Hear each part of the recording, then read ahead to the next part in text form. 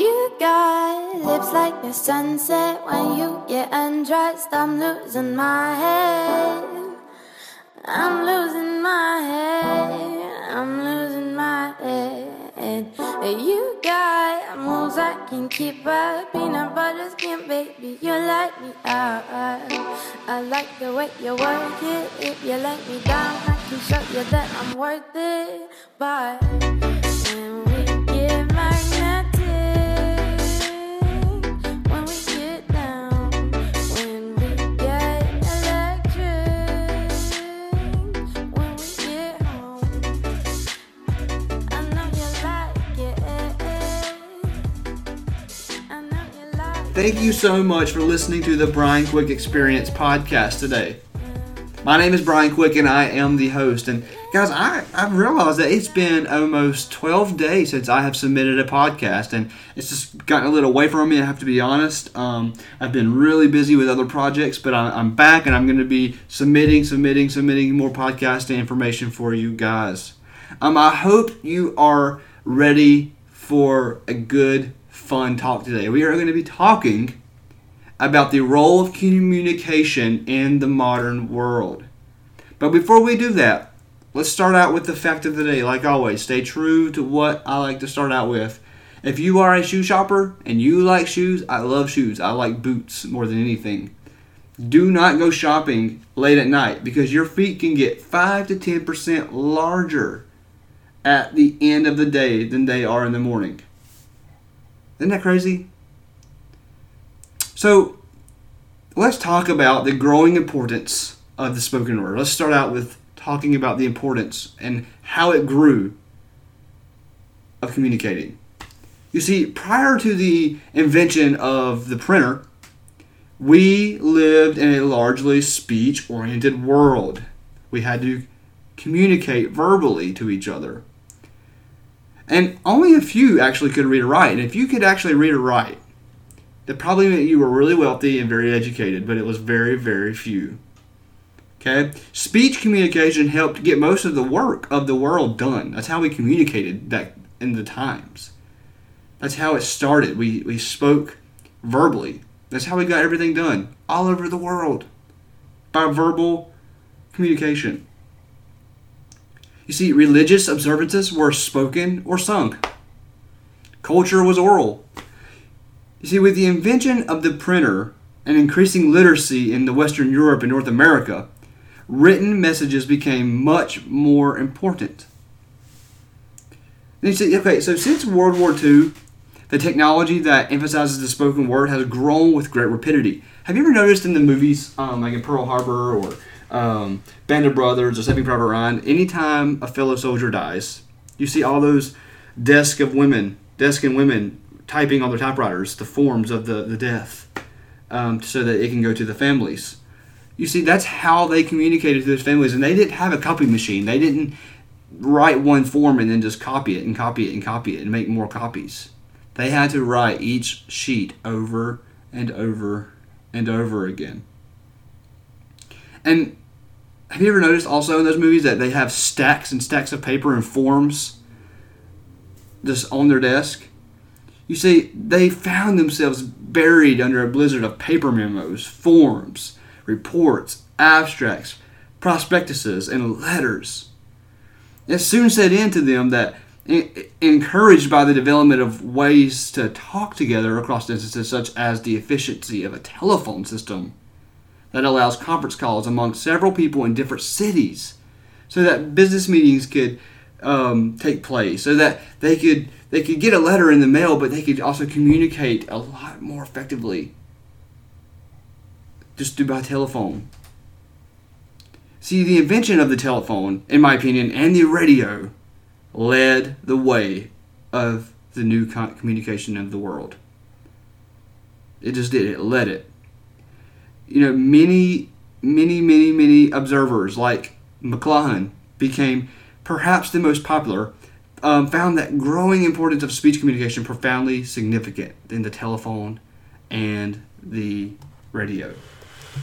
So, can you imagine how hard it was back in that time? You having to type every little thing over and over again, not having any type of copier. We can make one thing now, right? One form of paper on Word, print it, and then make copies and copies and copies. But no, they had to literally write it over and over and over again. Isn't that crazy? Now, let's talk about the television. Okay? All the technology of spoken communication create a new way of thinking and give us a new perception of the entire world. You see, events around the globe pour upon us in our living room. See, a natural disaster in Pakistan or in Haiti is as close as a tornado in our neighboring state. You see, the typical American is washed in oral messages for several hours every single day. We live in an age of information, which is to say we live in an age of communication, essentially, of basic quality of life and of consciousness is largely a function of communication skills.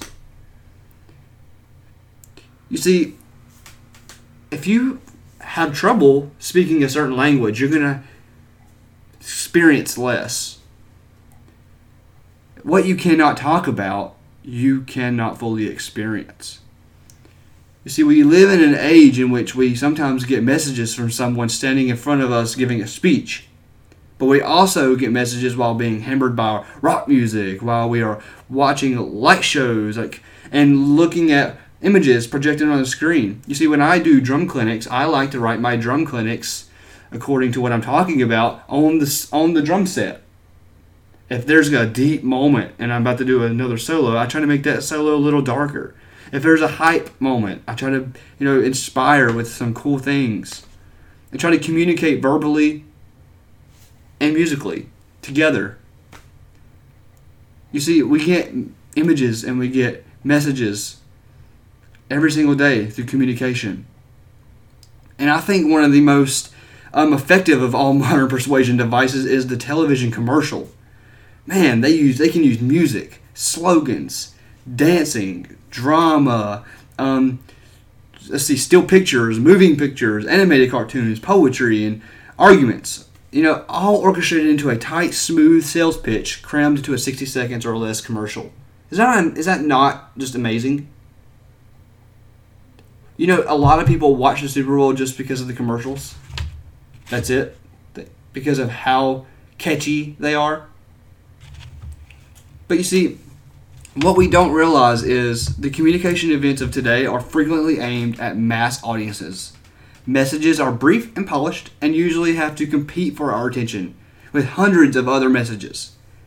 Okay, this fight for attention leads communicators to use every avenue of the senses to reach us, hold our attention, and persuade us to buy a particular car, adopt a new clothing line, or vote for a certain candidate.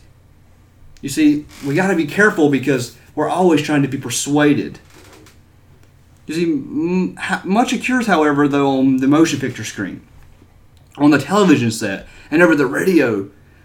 That is intentional, yet we take it even as we pay attention to other things. You see, are the long-haired characters the good guys or the bad guys? We ask ourselves in the movies like Thor or the Marvels. Are the hippies the heroes or the villains? Again, in Marvel movies, I don't know why I'm going to Marvel movies, but I just keep thinking of Marvel movies. Are the drug users we see in the movies or on TV cool and admirable or sad and bewildered, Do you gradually get the impression that the mayor is a fool as you watch him answer reporters on a news show? Sometimes I'm like, man, that's just so scripted. That's so scripted. I don't feel like that's an authentic answer.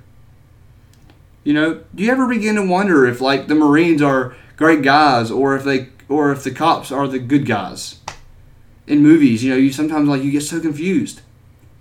You see, much of what we believe and much of how we act derives from those sometimes unintended impressions gained from televisions and radio stations and film. Impressions which are reinforced when we talk with our family and friends. You see, we can watch the same movie and get different perspectives. Isn't that crazy? See, talking and listening are among the most important things we do. Yet, we do them so easily and naturally, for the most part. We don't really think about sometimes what we say and speak. That's why the Bible tells us to think before we speak, because we don't realize how our words will affect others, but it's just so easy to say it. Sometimes the hardest thing we have to do when we cannot talk easily and are very limited, like me, I don't feel like I actually have a very great vocabulary, to be honest with you. I've never been a great speaker, and so one thing I've always wanted to do is speak because I want to get better. I want to get better at speaking. I want to become professional at speaking. Sometimes the hardest thing to do, though, is to talk to people in a group or by itself. Some people can talk to a crowd of audiences. A crowd of thousands and not have a problem. But you put them one-on-one with somebody and they can't do it. Or vice versa. Why do we feel tense or excited when we try to communicate with some people? But then on other occasions we get so nervous. Tension comes I think that tension comes when much is at stake, and I think sometimes it's hard. We get nervous, when we feel failure will be unpleasant, perhaps even punishing to us, and success will be pleasant and rewarding. So the body alerts itself for verbal battle or for flight. A good way, I think, to understand how vital speech communication is to you personally is to sit down for a few minutes and recall your own feelings over the last couple of days. Okay? Did you get turned up in an argument with a friend, with a date, with your husband or wife? Do you feel nervous and excited in class because you wanted to say something but were afraid of what others would think of you? Were you ill at ease at a party where you didn't know anybody? Did you turn your face away and avoid having to talk to somebody because you felt that particular conversation might be uncomfortable? Before I go any further into the ways we are all involved in communication, we should probably realize two things. One, if you are shy and find it difficult to talk to people, that doesn't necessarily make you a poor communicator. Okay, and if you talk easily with anybody and everybody, you're not necessarily a good communicator either. Okay? The shy person can be compassionate and understanding and convey more with a quiet, yes, I understand, than the person who talks on and on. Both extremes of people need to work toward the goal of give and take communication. You see, that's what communication is ultimately based on, is giving and taking. You see, humans, we are a social animal. We are. And I think that actual other animals, look, you can hear birds chirping, they're communicating. Dogs have forms of communicating. Every species has a form of communicating. You see, and I think that people think that when we don't have people to communicate with, we feel alone. It's almost punishing, right? But if we have lots of friendships, they are rewarding. We all have to get along with people every day. Can you imagine living your life every single day with getting along with no one? Can you imagine that? How exhausting that would be? You see, if we live in a family, we have to get along with parents, brothers, sisters, and other relatives. And mostly importantly, when we're married, my word, husbands and wives and children, when we're married, we have to get along. I know it's not going to always happen, but when we are in an argument, or like I call it, tiffy, we have to learn how to give and take. You see, most young women, men and women, are anxious to be able to talk easily and well with other young people, to make friends, enjoy dates, and come to know, other people. With so much evidence around us that communication problems cause unhappiness, even divorce, most of us are eager to do a better job of communicating than perhaps our parents or grandparents. A lot of times, majority of divorces happen because of the lack of communication. If you're financially struggling with your, in your family, it's probably a lack of communication there. Communication is key, and if you don't want to invest in communicating with other people, then you're going to struggle, because communication is everything. Most of us are drawn to people outside the family.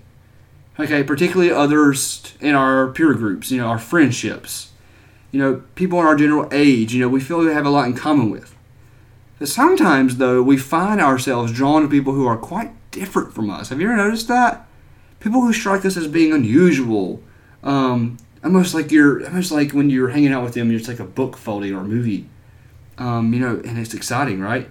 Perhaps largely because they do differ from us. I think that's why we connect with them. And communicating with people who are quite different from us poses additional problems of insight. You see, and understanding, and requires a higher level of communication ability, because if they're totally different, they're probably going to communicate differently as well. Okay, so much of the misunderstanding that plagues us in our social relationships, both with those who are close to us and who are much like us, and with those who are quite different from us, comes from bad habits of communication. You see, if we look at our communication habits honestly and objectively and make conscious, supervised efforts to improve ourselves, we can form better habits. I promise you that. You see, most college students have already come in contact with other communication difficulties and special needs every person finds when he moves outside the home and school and into the world of work. You see, that's why I can't stand it when I see helicopter parents. If you are a helicopter parent, stop helicoptering your child. If you don't know what that means, stop making every decision for them. Stop communicating for them. Let your child communicate, because if you coddle them and make every communication for them and take every single action for them and make every single decision for them, when they get out to college and they get into the real world, they're not going to know how to do it, and they're going to struggle. So stop it. Let your child make some decisions. It's okay to oversee it, but let them, even if you know it's going to be a mistake sometimes. I think that it depends on the level of severity of the mistake. There are some mistakes that obviously we do not want our children making, and we have to step in. But start small and let your child start making decisions. Let them figure out how to communicate. Because if not, we're going to really hurt them when they get out into college or the workforce. And if you are that way as a student or someone who has been coddled, you find yourself presented with, as a person and as a commodity. You are a particular person, okay? You are an individual person. I don't care if you're a great communicator or a bad person, you are a person. Okay, but if you are trying to sell your skills to somebody who needs those skills, like I said, you are becoming a job interview. That's what I meant when I said that. Sometimes when we don't know how to communicate, we try to almost use our sales tactics to be friends with people. You see, it's kind of like being face-to-face with a prospective employer. We all become acutely aware of the importance of basic communication skills in getting and holding a job, right? But while the job interview may be a particularly graphic example of the importance of communication in business, industry, government, education, and the professions, etc., every work situation demands a wide variety of speaking abilities. You see, every job in today's complex urban culture brings us in contact with other people. That's why, parents, you've got to stop coddling. See, often we must cooperate with others as in part of a team working to reach some objectives. Not everything in life is going to be only about you. We have to get along comfortably with other people as we work together. We often must be able to explain things to others so that they can carry out their part of the job or join with us if the job requires coordinated efforts. See, people in management positions discovered that most of what they do in their job is communication. After all, right, a supervisor seldom moves a subordinate around physically. Very rarely do they move them around physically. Management requires the ability to organize, coordinate, and delegate duties and responsibilities, and to integrate the efforts of the group. A manager must also gain the willing cooperation of the workers. You see, even if the manager can speak well and communicate well, he has to be able to get those workers to actually do it. All managerial tasks require the ability to communicate clearly and persuasively with subordinates. Okay, no matter what sort of job one has, though, many decisions are made in a meeting of several people. Not one decision is made by one single person. You see that? Like, most of the jobs and decisions are made in a meeting of several people.